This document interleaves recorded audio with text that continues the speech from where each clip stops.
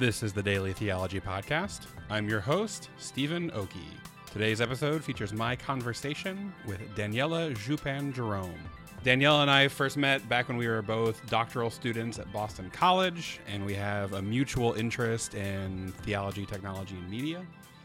And in this conversation, we talk about that interest. We talk about how her experience in RCIA aided her in discovering her vocation to theology, and also how she brings digital media into the classroom. We also talk about her love for The Office, which apparently she's watched all the way through at least 3 times. And she sets us straight on the Lenten hashtag controversy. Now, some of you may be wondering, hey, Steve, what about the book giveaway you talked about last time? An excellent question. After many retweets, we at Daily Theology are happy to crown Alyssa Cutter the winner of our very first book raffle. Dr. Cutter will receive her copy of Father Robert Imbelli's Rekindling the Christic Imagination soon. Thanks to everyone who listened, who entered, and who reviewed. Some among you may be sad that you entered but did not win. Others may regret that you missed your chance. Well, fear not, because with this week's episode, we again have a book giveaway. This time, the persistently kind people at Liturgical Press are giving away a copy of Daniella Zsupan-Jerome's Connected Towards Communion, The Church and Social Communication in the Digital Age. It is a fantastic book, and one of you lucky listeners will get the chance to find that out for yourself. As with last time, to enter to win, please either retweet the tweet announcing this episode, or, if you're not a Twitter person, leave a review of the podcast on iTunes and email a screenshot to dailytheo@gmail.com. I'll announce the winner on the next episode of the podcast. Thanks again to those brave souls who headed over to patreon.com/DTpodcast in order to support the show. They continue to receive the finest benefits, including, but not limited to, swag, automatic entry in any of our giveaways, and the knowledge that if I could give plenary indulgences, they would probably receive them.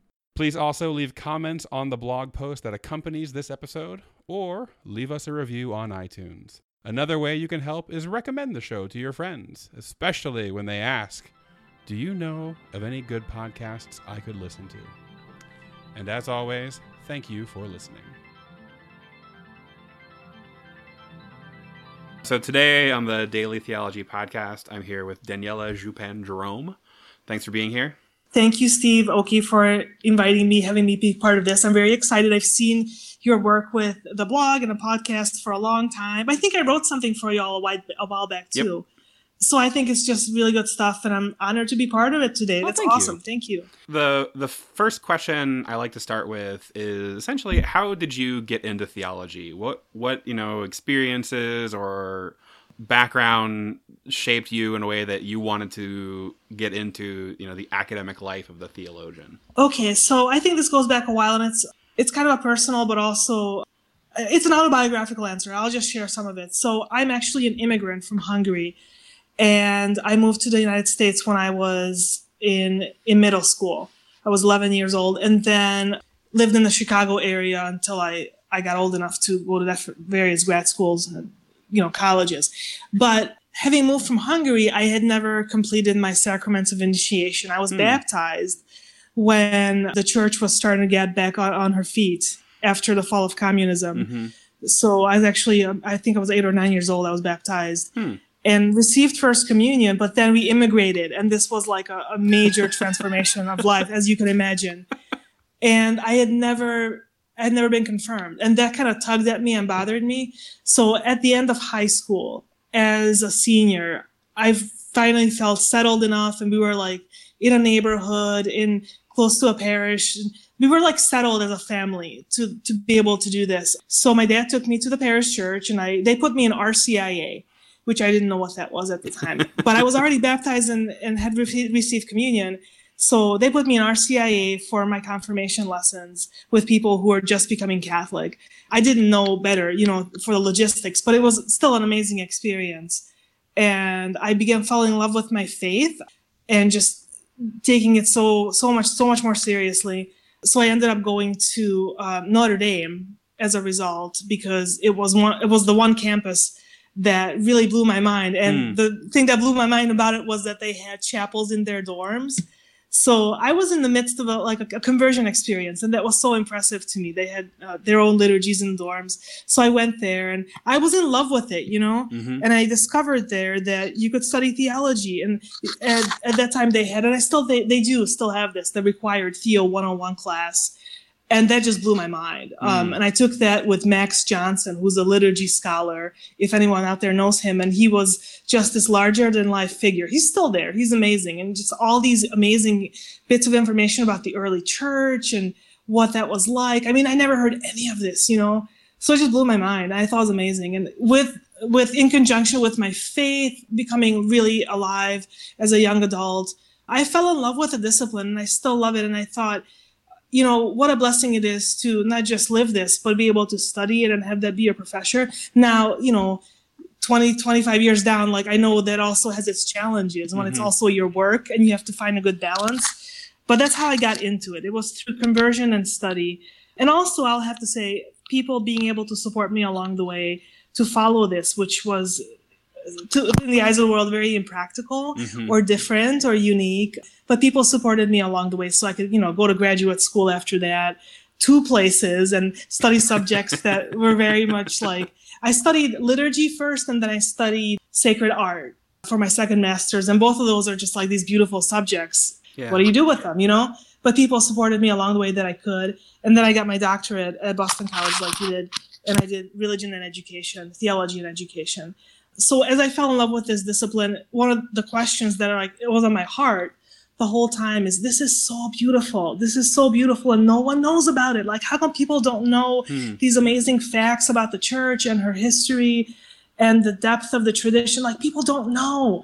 And yet people have so many opinions, and there are negative opinions. So I just felt my heart set on fire for not only knowing this, but working on how do we communicate this with people in a way that could be transformed by it. I think that the church, I think the tradition, I think Christianity has solid, we're not in a problem for content. It's solid content. We have the story, right? That's not our problem. I think our problem is sometimes a PR problem and sometimes a communication problem. How do we get this message out? How do we tell people the way they can receive it? And it could really touch their hearts. So I think that's why I still love theology and love doing what I do, in addition to the beauty of God that became clear to me in the beginning, is how do we hand this on then? Like, how do we do that? And that's still a really interesting question. Yeah. If I can go back to the early part of your personal narrative, I have 2, I guess, follow-up questions. One is, when you were a child in Hungary, and you said you weren't baptized till you were 8 or 9 years old. Prior to that, was the faith practiced in your home kind of surreptitiously? Was there a community that you could be a part of? I realize you were very young, so I don't... No, I remember, and I can tell you about it, definitely. So, and this is another thing that's, I think, important for theology to be conscious of, the academy to be conscious of in general, is personal piety and popular religiosity. And often we have all these different opinions about it in the academy, but in Eastern Europe, that's what kept tradition and the faith going. It's people's homes and grandmothers telling stories and singing songs and teaching rhymes. And that's how I was handed on the faith. That's probably not unlike people in countries where religion was established. But, grandma told me about Jesus and the angels. I scraped my knee, and there was an occasion for her to catechize, and just in a way a child would understand. And so, yes, it was practiced in my home. It wasn't practiced as much around me institutionally until these programs were started back up again, which was happening. I was born in 79, and so in the 80s I lived there, and it was happening already in the 80s. Like, it wasn't as vicious of a persecution as it would have been, decades before that. I remember, this is kind of neat, I remember this super old sister coming back to start our catechesis program for us, which we were elementary school age kids. We were terrible and unruly and wiggly as all anything. And this poor sister came back from wherever she'd been exiled for decades because of communism to catechize us, and we were just terrible, and I still pray for her. We should have been better to honor this amazing woman who was our catechist, but we were wiggly and unruly. Anyway, so we had these things. We were totally kids. And this beautiful woman came and tried to teach us. She's been through worse. So yeah, it was definitely practiced in domestic ways and popular ways, and then the institution was getting the feet under her gradually, in my experience. Okay. The second one I wanted to go back to was, you said you were put into the RCIA program. I mean, you'd been baptized, but it sounded like that was a very positive experience for you. Oh yeah. And I'm curious, what was it? And I asked this as someone who went through RCIA himself and has since led RCIA a couple times. And I've always had, I'll be honest, I always had kind of a mixed relationship with it. I'm wondering what was positive, or what were the strengths of your experience of going through RCIA?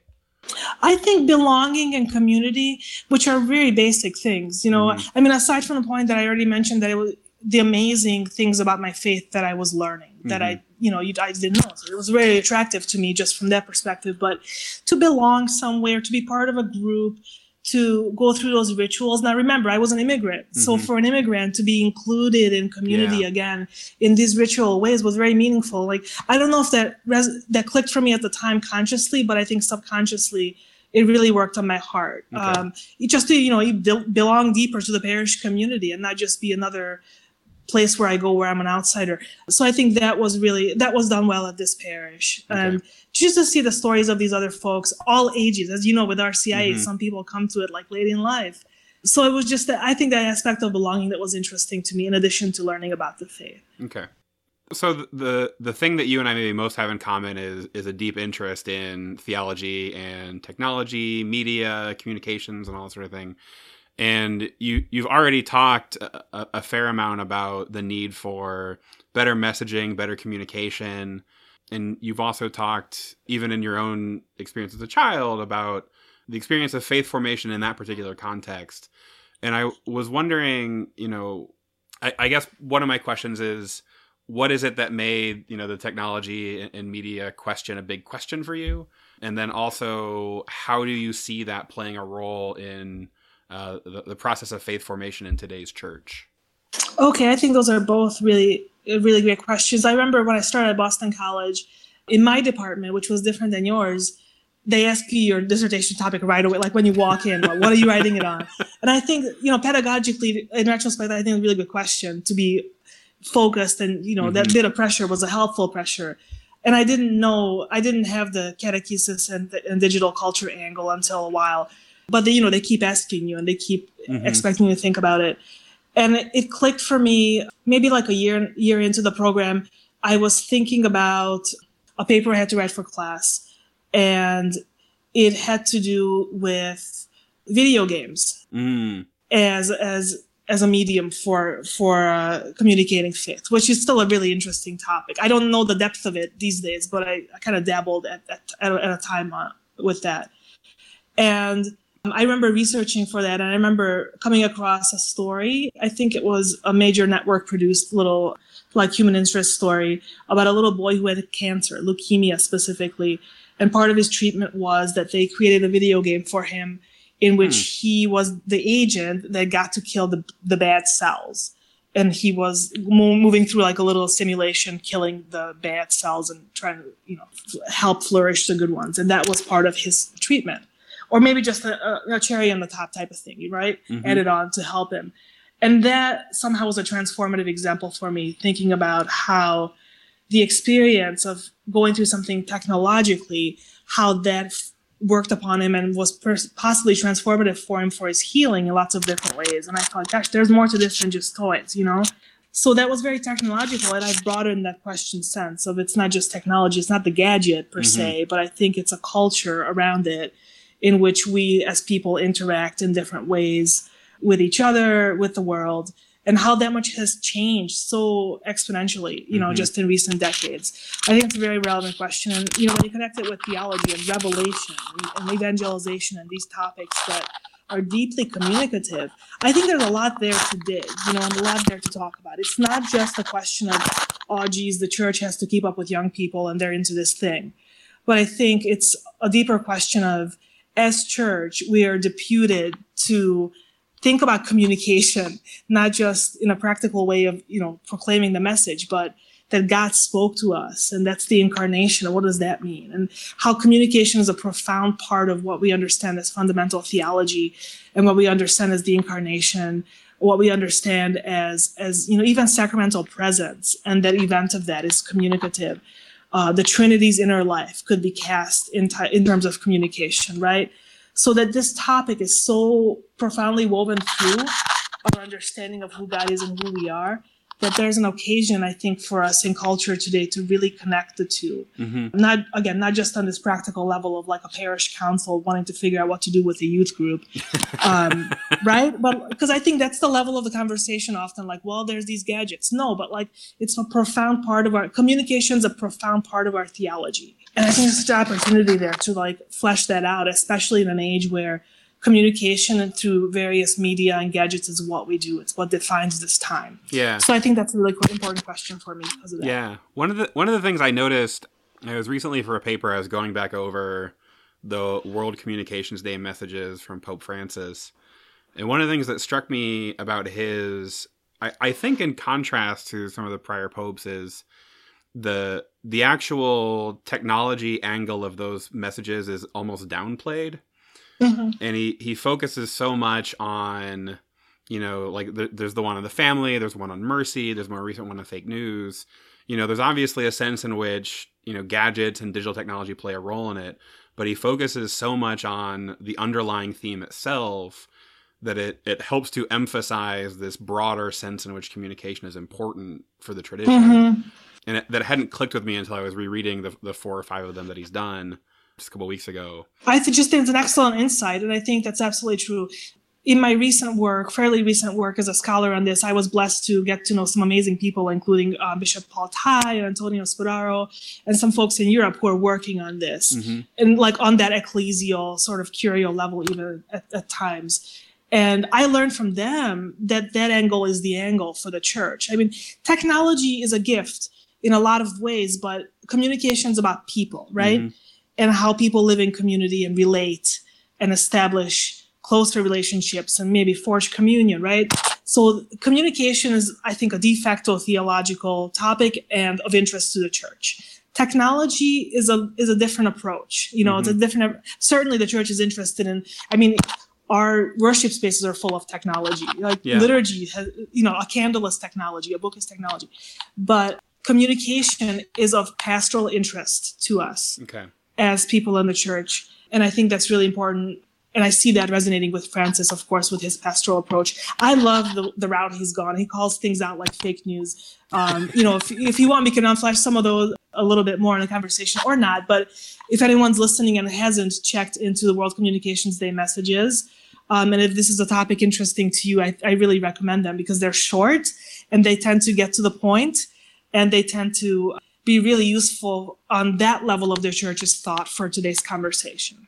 Yeah, I think the messages themselves are one of the great after effects of Vatican II, and it's mm-hmm. something that people don't know about. And I'm sort of constantly shocked by how little people think about the role of especially digital technology in their lives and how it forms them. And one of the things I love about those messages, and I try to write something about them every year when they come out, is to get people to actually actively think about this aspect of the tradition. Something you said as you were talking about digital media, and I wanted to pick up on, is you talked about the incarnational nature of the tradition. You mentioned sacraments, the idea of presence. And as you know, one of the regular critiques of digital communications is it's disembodying and we're removed from the person and it makes us, more callous or things like that. And I'm sort of wondering within the sort of environment or ecology of the digital world, how, what do you think of that critique? What's your sort of sense of it? I think there's a really important distinction to make there in terms of the critique, which is very popular. And I owe this distinction to a scholar in Malta, Nadia Delicata, who's a good friend, who we've had conversations about this before. And she made a distinction along the lines of, is it disembodied or disincarnate? And what is the difference between those two? And I think that's a really helpful thing to think about because, it's never communication is never disembodied. You and I are sitting here right now. We both are on chairs. We feel the chair on our bottom side. It's still an embodied experience that we're talking mm-hmm. as mediated through the computer and the phone. So this is still incarnate. This is still embodied. What it can become disincarnate is if we forget about that aspect of relationship and that encounter with the other person that is shown supreme in the incarnation of, word becoming flesh and the intimate invitation that is between God and humankind, right? So if we have a communication experience that is not broaching that relational aspect in some way, or cognizant of the person behind the screen, or honoring that, I think that's problematic, But, just to be in front of a computer or talk through a screen, it doesn't have to be disembodied or disincarnate. But it could be, depending on how we approach it. And I think that's really a spiritual discipline for us to foster, who are people of faith, is to be intentional about even going back to issues like dignity of the person and recognizing that. And that's a reminder we have to make. We see things go awry when this doesn't happen, such as the viciousness on common boards and things like that, or bullying or objectifying people for amusement, entertainment, or other worse uses. I think that is a valid critique, and that's gone to its extreme, if we don't recognize the person behind the screen. Yeah, I mean, and it ties into, that sense of communication as the giving the self in love. And if that's absent, then it's at least not authentic or genuine communication in the sense in which the church has meant it for the last 40 some years. Yes, I think that's a really good reminder, and that beautiful classic definition of gift of self and love offered as what communication should be. I always go back to that, and I'm really glad you reminded us of that. And I think, as I just listed some, terrible things such as bullying and using other people, and even worse. But I think it doesn't really start there. What it starts with is just narcissism and navel gazing and posting things, right? But we all have that human tendency of how am I coming across? And am I getting enough likes and shares? And is this something well received enough by clicks? That sense of how me in the interaction. If there's enough of that me, we gradually forget about the other person altogether, and then objectify them and then treat them poorly, right? So there's a trajectory there that I think, we're all kind of, let's be honest, we're all on that. Neurologically, as you know, because I'm sure you've looked into this, Facebook and other platforms are engineered to give us that mental buzz when we see that little red thumb, the little red notification. So we're chasing that. Our brain's let's get more of that. We're chasing that little dopamine kick from those little signals that give us a sense of importance, give us a sense of, oh, someone noticed me. So I think that's problematic, but we are not sort of bound to that. We have agency, we have freedom, we have spirituality to have that be a balanced experience. But it's not easy if we're not intentional about it, I think. I don't know. Yeah. To follow up on that, in your own life, have you found a balance with engaging in digital media for yourself? Do you feel are you prey to the temptation to get the retweets? Have you found ways to form good habits around it? I ask because I am deeply still working on this for myself, in addition to doing it as an academic exercise. I think that most of us who are at least aware and have that self-awareness about it probably are struggling with it. I think people who just, indulge and have fun with it, that's one level. But I think if you're thinking about this on any sort of adult level, whether professionally, our mutual research, or even just as a person of faith reflecting on this, then there are some moments to pause there. So I think most people do think about this. Am I doing this too much? Is it actually addictive? Should I be sitting face to face with my spouse, with my child instead, or whatever? So it's definitely a struggle. I definitely struggle with it myself in terms of either spending too much time or using it as a mental break. Mm-hmm. I'll confess, and I'll add this too as a personal aspect. So I have a 1-year-old son right now. And for those of you who are parents who are listening, as you know, when you have little ones, it's an all-consuming experience. And you give, talk about gift of self and love. And sometimes you just need a mental break. So I will plop down and he's sleeping or whatever, and I'll just scroll and look at what's going on. And I don't know if that's healthy for me, because after a while, 10 minutes have gone by, 15 minutes, and I don't feel particularly edified or uplifted, maybe just more annoyed, seeing some silly stuff online or political stuff. So I don't know if that's helpful. And these are little patterns we fall into, I also don't know about the content itself sometime. And this is just a personal worry, in light of just having mentioned Pope Francis' recent message with fake news. I do seriously we're playing with truth and falsehood. And I'm not calling any political conviction out because I think it's across the board. And I think there's just a lot of play with truth. And I think that's concerning to me. And, observing people in my social circles fall one way or the other, and just waves of emotions moving through social media and big hypes. I'm not sure about a lot of that. I'm just not sure. And I think we should discern the spirit of that. I think we should not be so quick to jump, but rather to think and pray about truth and mercy and love and the gifts of the Holy Spirit in the midst of all of this stuff. And I just think sometimes social media moves so fast that it doesn't give us a breath to take a step back and really discern and be prayerful about it. Sometimes it does. Sometimes there are those occasions that are graceful and grace-filled, but I don't know. I guess I'm not giving you a real concrete answer, but I guess I'm just sharing also some things that challenge my experience with social media, social communication. And I think I kind of am jealous of and applaud people who take a pause. I think you have also for a while. And I think that's awesome. Lots of people do it for Lent, I've noticed, to give up Facebook for Lent and things like that. And I'm kind of jealous of that. But I also will admit on the other side of this that, personally for me this past year, my son came. And there's nothing like finding community online about things that one is going through that are life-changing or challenging. I think we both a year ago or so worked on a book by Deanna Thompson in that online forum we had with her, with Deanna and her experience with cancer. Well, childbirth is not comparable to that, in terms of difficulty, but it is a transformation, and having a little one in life is a transformation. So it was a gift, at 2 a.m.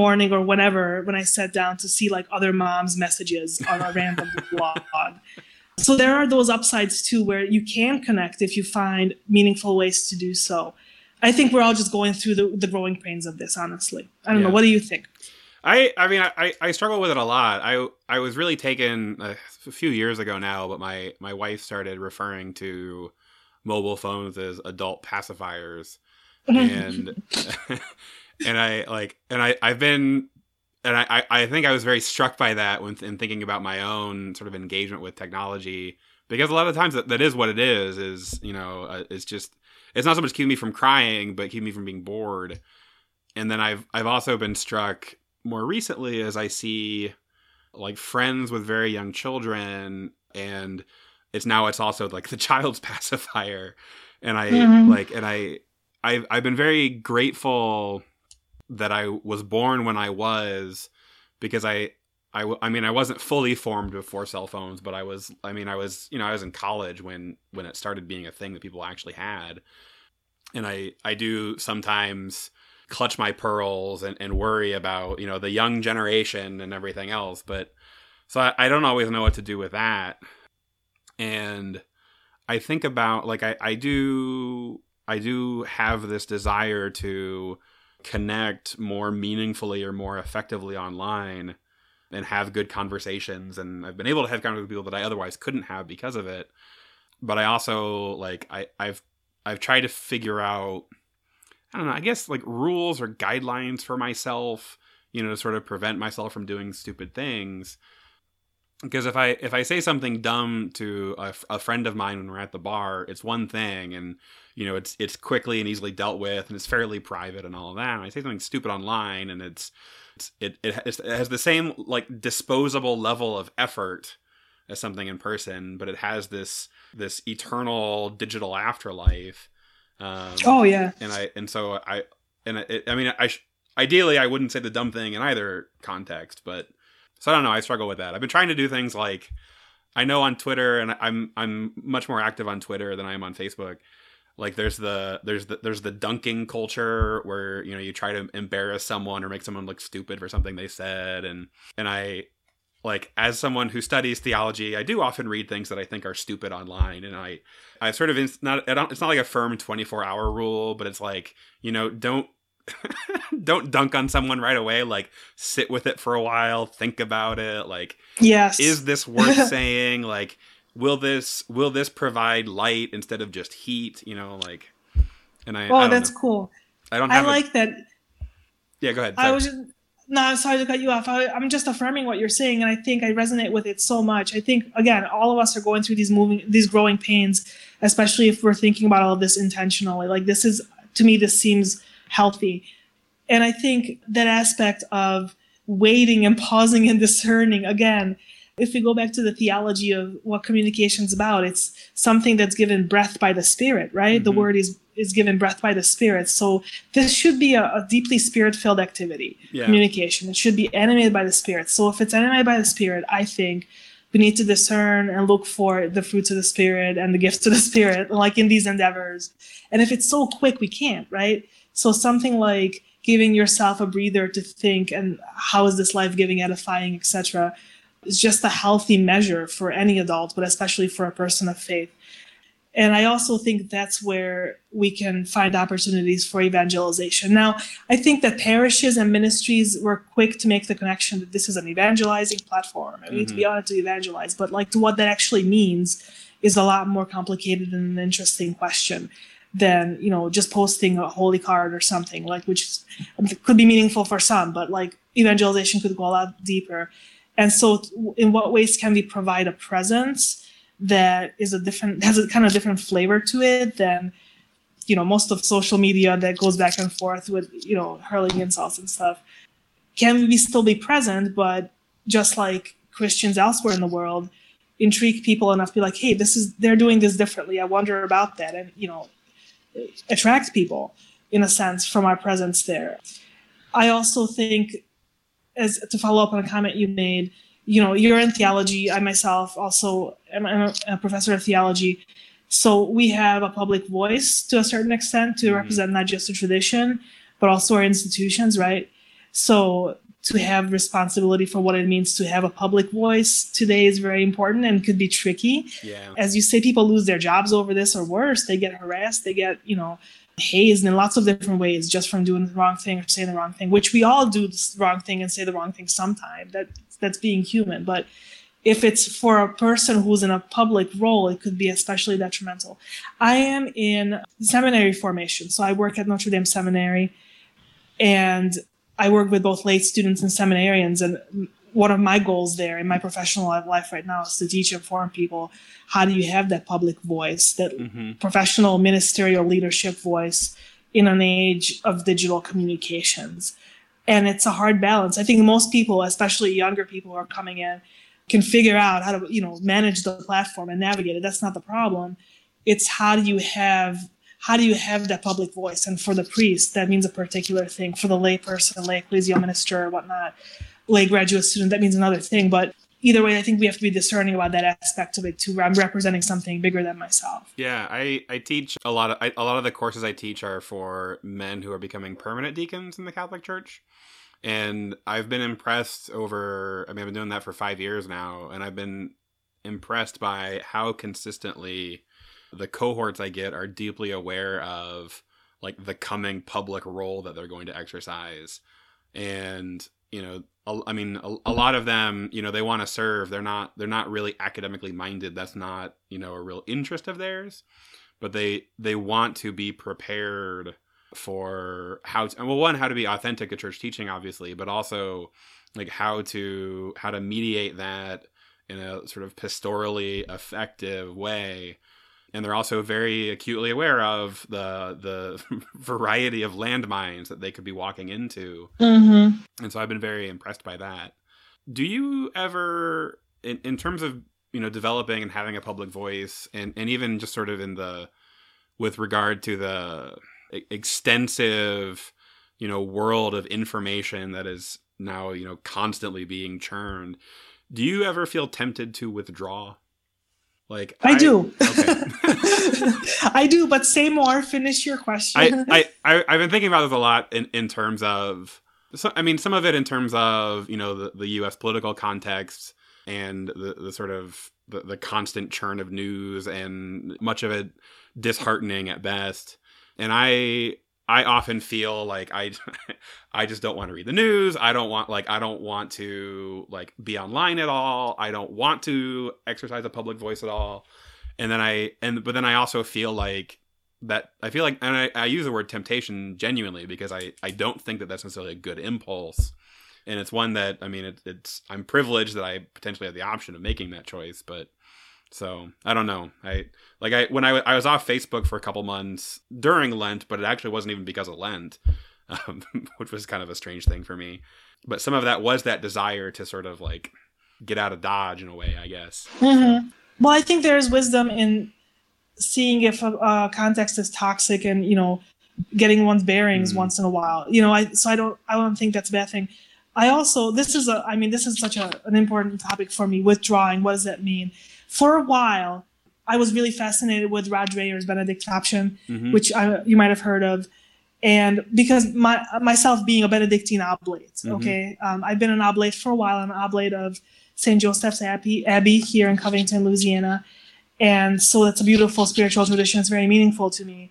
And Rod Dreher's book, The Benedict Option, came out talking about that spirituality, but in a way that didn't quite resonate personally with my understanding of the Christian's role in the world, especially the lay Christian's role in the world, and the apostolate, the laity and evangelization. He has a very different take on that. And the critique for him that he's tried to rebut is that he doesn't suggest actual withdrawal, but I think in some ways he still does. So this is the debate, and people have different opinions on it.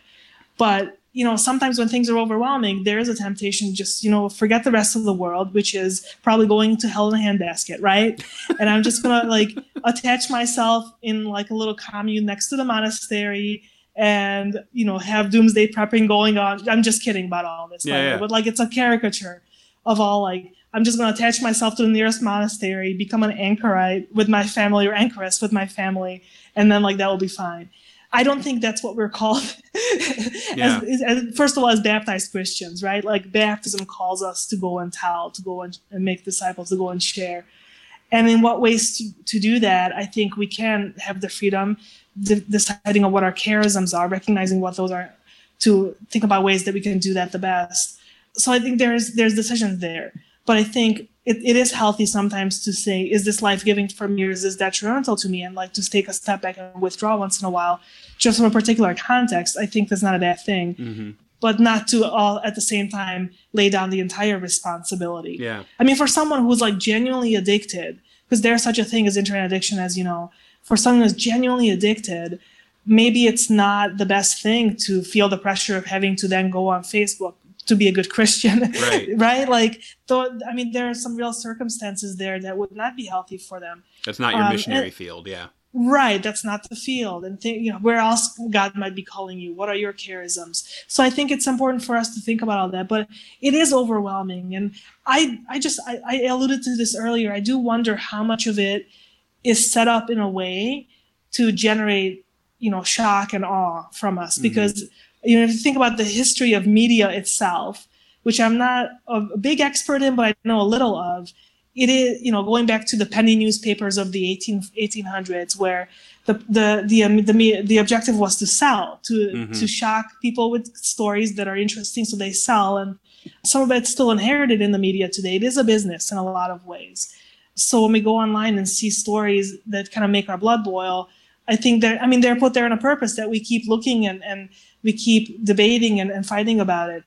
That's a concern for me. And to be cognizant of that is one thing, but to how do you live in the atmosphere of that for a long time? I don't know. And I think that's what tempts me to withdraw, when I can't really trust news from either side anymore, because I think it's being manipulated to get a reaction out of me and band me together with people who the algorithm thinks I'm like-minded with. These are, again, I'm caricaturizing some things, but these are concerns for me that would tempt me to withdraw. How do you fight against that with your authentic gift of self? How do you do that? I don't know. Well, and it's interesting the way you phrase it, because what you're identifying is, even prior to the actual content of what you might read, it's this sense that the ecology around the technology has become so manipulative in way. I mean, not that it wasn't manipulative before, but it's much more structured that way, and we're much more aware of it, that even entering into it becomes unattractive or problematic prior to whatever what the content might actually be, whatever the story might actually say. So it's true. And so then how does the Christian respond? And is it valid then to withdraw, just not go into it in the first place? Or do we go in and fight? I don't know, or maybe not even just fight, but be like a pacifying presence? I don't know. These are valid questions I sit with, and maybe other people are too who are listening to this. Yeah. But I think it's just something that is part of the cross of our time, that's a difficulty, that's something to bear. I don't know. I would love to hear more on this from other people. Yeah, me too. I had two other maybe more serious questions I want to ask you and then do a little quick closing. One is part of your public voice and your work is you've consulted for the USCCB Committee on Communications. And I was curious how that came about for you and what that has been like or what you do in that capacity. Okay. Yeah, I'd be happy to talk about that. And I think it's been a great blessing to be part of that. I got to do that for 2 cycles now. So they always rotate the responsibility of who heads each committee, and they always gather their own consultants. So I've done that twice. And I really feel like I fell into it by grace. Through an academic conference called TheoCom, which I've been involved with for about 7 years, and you're about to go to it. Yeah, my first time. I'm very excited. Yeah. So I got involved with that, I think, sort of when it started up. And it had some great people involved who had been longtime professionals or scholars in the field. And I just got to know them through there. And one of them was Helen Osman, who at the time was the chief communications officer for the USCCB. So I don't know if she suggested my name, or I don't know how that works, behind the scenes. But I got to know her, who was in that role, and then was invited to be a consultant shortly thereafter. And I think part of the appeal was they were looking for people in theology who are of our generation, so as to be able to speak about digital culture from a more experiential perspective. And so it's been a great service. It's very neat to learn about the church and how she works in that capacity, and the bishops. And as I've been part of this sort of thing for my professional life, it's always very interesting to see that the bishops and their staff, they're very much real people who are working in offices, and it's kind of delightful to get to know that and see that. I think as the laity, we sometimes have a little bit of fear and trembling with oh, that's the bishop. Mm-hmm. And we should have respect for them, obviously, but also they are delightful real people if you get the chance to get to know them. So that's been neat to have a kind of a, if you will, to say it a common way, a backstage view of how it's very instructive, especially since I work in a seminary, to understand the world that some of the young men who I work with might be going into. That's been really instructive and neat. A lot of it's very, very practical, the consulting work, really practical, talking about Catholic News Service or the publishing house of the USCCB and what kind of decisions I need to make moving forward. Being privy to offer opinion on certain draft documents that are coming out, or just kind of those kinds of things. They have annual meetings and congresses that they plan, and what might be a good communication plan to set that up. So those kinds of things. I'm a theological voice on there. There's lots of people who are consultants who are media professionals themselves, or communication officers for dioceses. So again, it's a real good learning experience for me from the true professionals in the field. What are the questions that they think about, and how can they help the bishops with that? Otherwise, you and I know we could have the danger of being stuck in our ivory towers. Yep. And it's good to be grounded in this is what communication needs to actually happen. And these are the people that do it. And here's the questions that matter. For example, I was just thinking about this. To put on something like a conference or a council, you have to have so many people in the media credentialed, and proper technology set up and such. These decisions, I never think about that, but to learn about these things, for the church and what she needs to think about as these things unfold, et cetera, et cetera. So that's been the gist of it. It's a very good learning experience for me. I'm grateful to have been a part of it. That's awesome. My other question is, I want to ask, do you actively bring digital media into your teaching? I do. And at the seminary, it can be tricky because sometimes it's viewed as a distraction, or even worse. Now that we have Apple Watches, it's been a concern, maybe in your classrooms too, are people looking things up on there for a quiz? And of course, as you know, theology students and seminarians would never. But I tried to show digital media used in a positive capacity in the educational context. So, obviously things like, showing video clips and things like that from YouTube, or showing good resources is one thing. But for assessment purposes, for one of my classes, we have a blog. We have a blogging assignment. And I really enjoy that because it gives the students a chance to talk with each other and try out their public voice in sort of a safe space. Mm-hmm. That's our blog. I know that's not the most novel form of digital technology blogging, but I think it's really good for that purpose. Setting up an environment that's just theirs, that I kind of facilitate, and to give them a chance. It's been community building for them, and I've gotten really good feedback for it. So that's been positive. But I'd love to ask you the question back in turn, since we're talking about this, if there's anything you'd recommend from your teaching that you've found helpful. Yeah, I haven't really figured out how to crack it with undergraduates, and so I still sort of every semester defer like how to integrate it into those courses. The one thing I have done for the diaconate courses that I do, and I'm very happy with where I'm at on this assignment. I've always had them do homilies as one of their assignments in the semester. And they have to pick a reading or a set of readings. They have to have a topic that connects to the semester. And what I've been having them do the last couple of years is they record themselves giving the homily and put it on YouTube. And it's unlisted, so it's not going to be found. But it allows them to go back and watch it. It allows me to watch it outside of class, and allows other people in the cohort to watch it. And a lot of the students I've had have said it's been one of the best assignments they've had in the entire program because it's something very practical that they will be doing in terms of preaching, but it enables them to sort of have a record and get feedback and everything else. And so I've been very, very happy with that assignment. So to piggyback on the example you just gave about the homily, one of the assignments I do, and especially with my lay students, is to have them record and narrate a Prezi or a digital presentation that's akin to a PowerPoint as the course assignment instead of a paper, so as to teach them the skill of communicating publicly the theology, the good news, the catechesis they learn at seminary. And that's been a learning curve for some in terms of using the technology, but I get the same feedback at the end of, wow, this has been really great. Because again, like you said, it's giving a person a safe space to practice a skill that would be, kind of overwhelming otherwise, but that they will have to do nonetheless in ministry leadership roles. So I would also encourage anyone who's listening to try out that sort of assessment, because the technology is there and it's actually quite easy to master once you try it a couple of times. And it gives students could be a transformative experience. So I would echo that example, definitely. Great. So I like to wrap up with some less serious questions. So I have 5 of these. Number 1, of whom or what would you be the patron saint? Oh my God. Oh, you have to have, I'm an introvert, so these are going to be hard for me because I want to retreat right now and think back.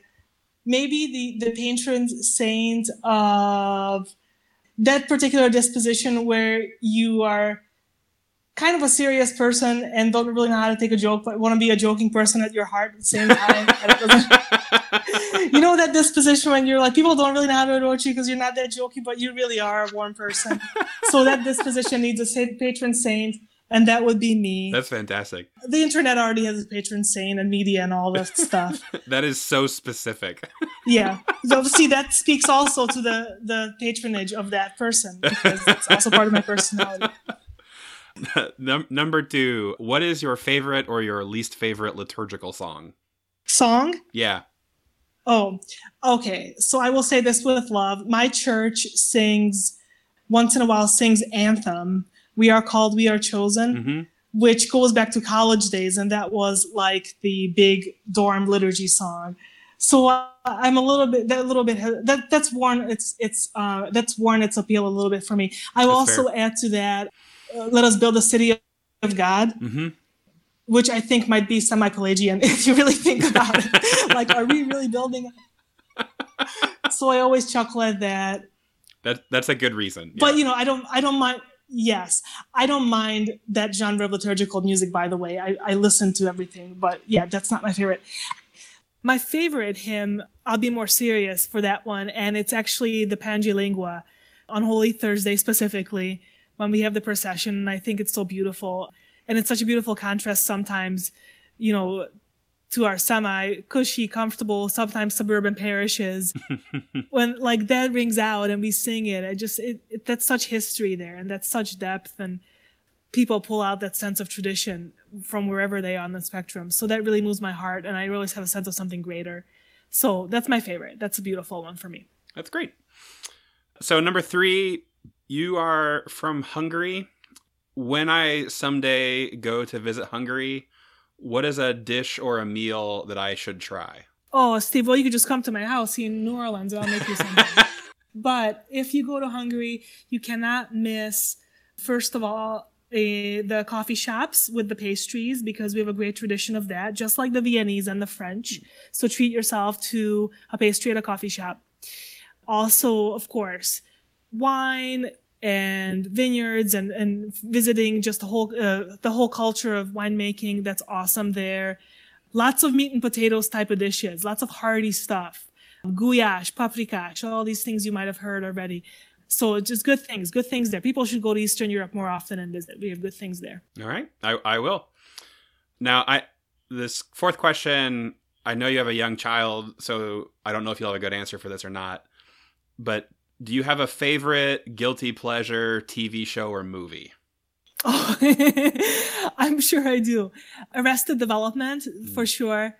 And I think my husband and I have watched The Office on Netflix for maybe 3 full turns at this point. And maybe are considering the 4th and to watch the whole thing again, even though we now kind of quoted back and forth by heart. And like once you've become a working professional person with a boss and colleagues, that show becomes gold. You know, just the dynamics of working in real life. So we like to watch that. Yeah, those are 2 fun ones. And last question, because you are an expert in digital media and also in the liturgy, I want you to weigh in. People like to post selfies of themselves with Ash on Ash Wednesday. What do you think of that? The hashtag. What do you think? Well, I mean, I'm guilty of this too. I'm not. We've done it, but I think that's something to discern. Like, you know, per the dictum of our earlier conversation, whether we want to evangelize with it or we're trying to be showy with it, right? And so really that's what is your motivation? What is your disposition moving toward the act of showing yourself with a selfie and an hashtag? Are you trying to show off something that really is something you shouldn't be showing off, like how great or holy you are? Or are you maybe trying to remind people that it's Ash Wednesday and they'll see it there, they'll put down that ham sandwich and go to church, right? So I'll turn it back to the person and to for them in turn to turn it to prayer and say, what motivates me to do this, you know? Because it actually could be a good reminder for somebody. Yeah, I forgot it was Ash Wednesday. Look, my friends got ash on their head. But if you're trying to get likes and likes and retweets for it, I don't know if that's you know what I mean? I'm not sure if that's the best motivation. No, that's a great answer. That's a fantastic answer. Yeah. All right. Well, thank you so much for doing this. I really appreciate it. Okay. I really appreciate having been part of it. Thank you so much. Absolutely. And blessings on this ministry y'all are doing with Daily Theology.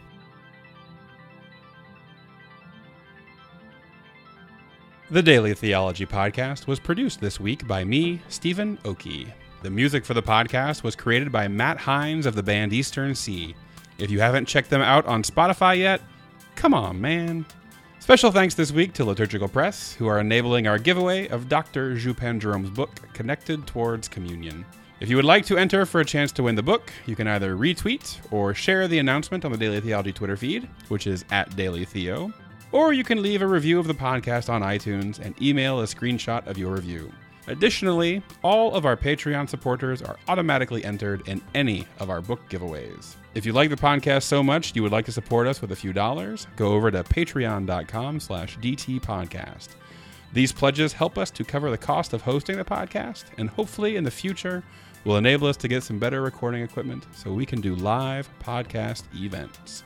Of course, if you want to know more about faith-seeking understanding in everyday life, head on over to our website, dailytheology.org, our Facebook page, Daily Theology, or our Twitter feed, @DailyTheo.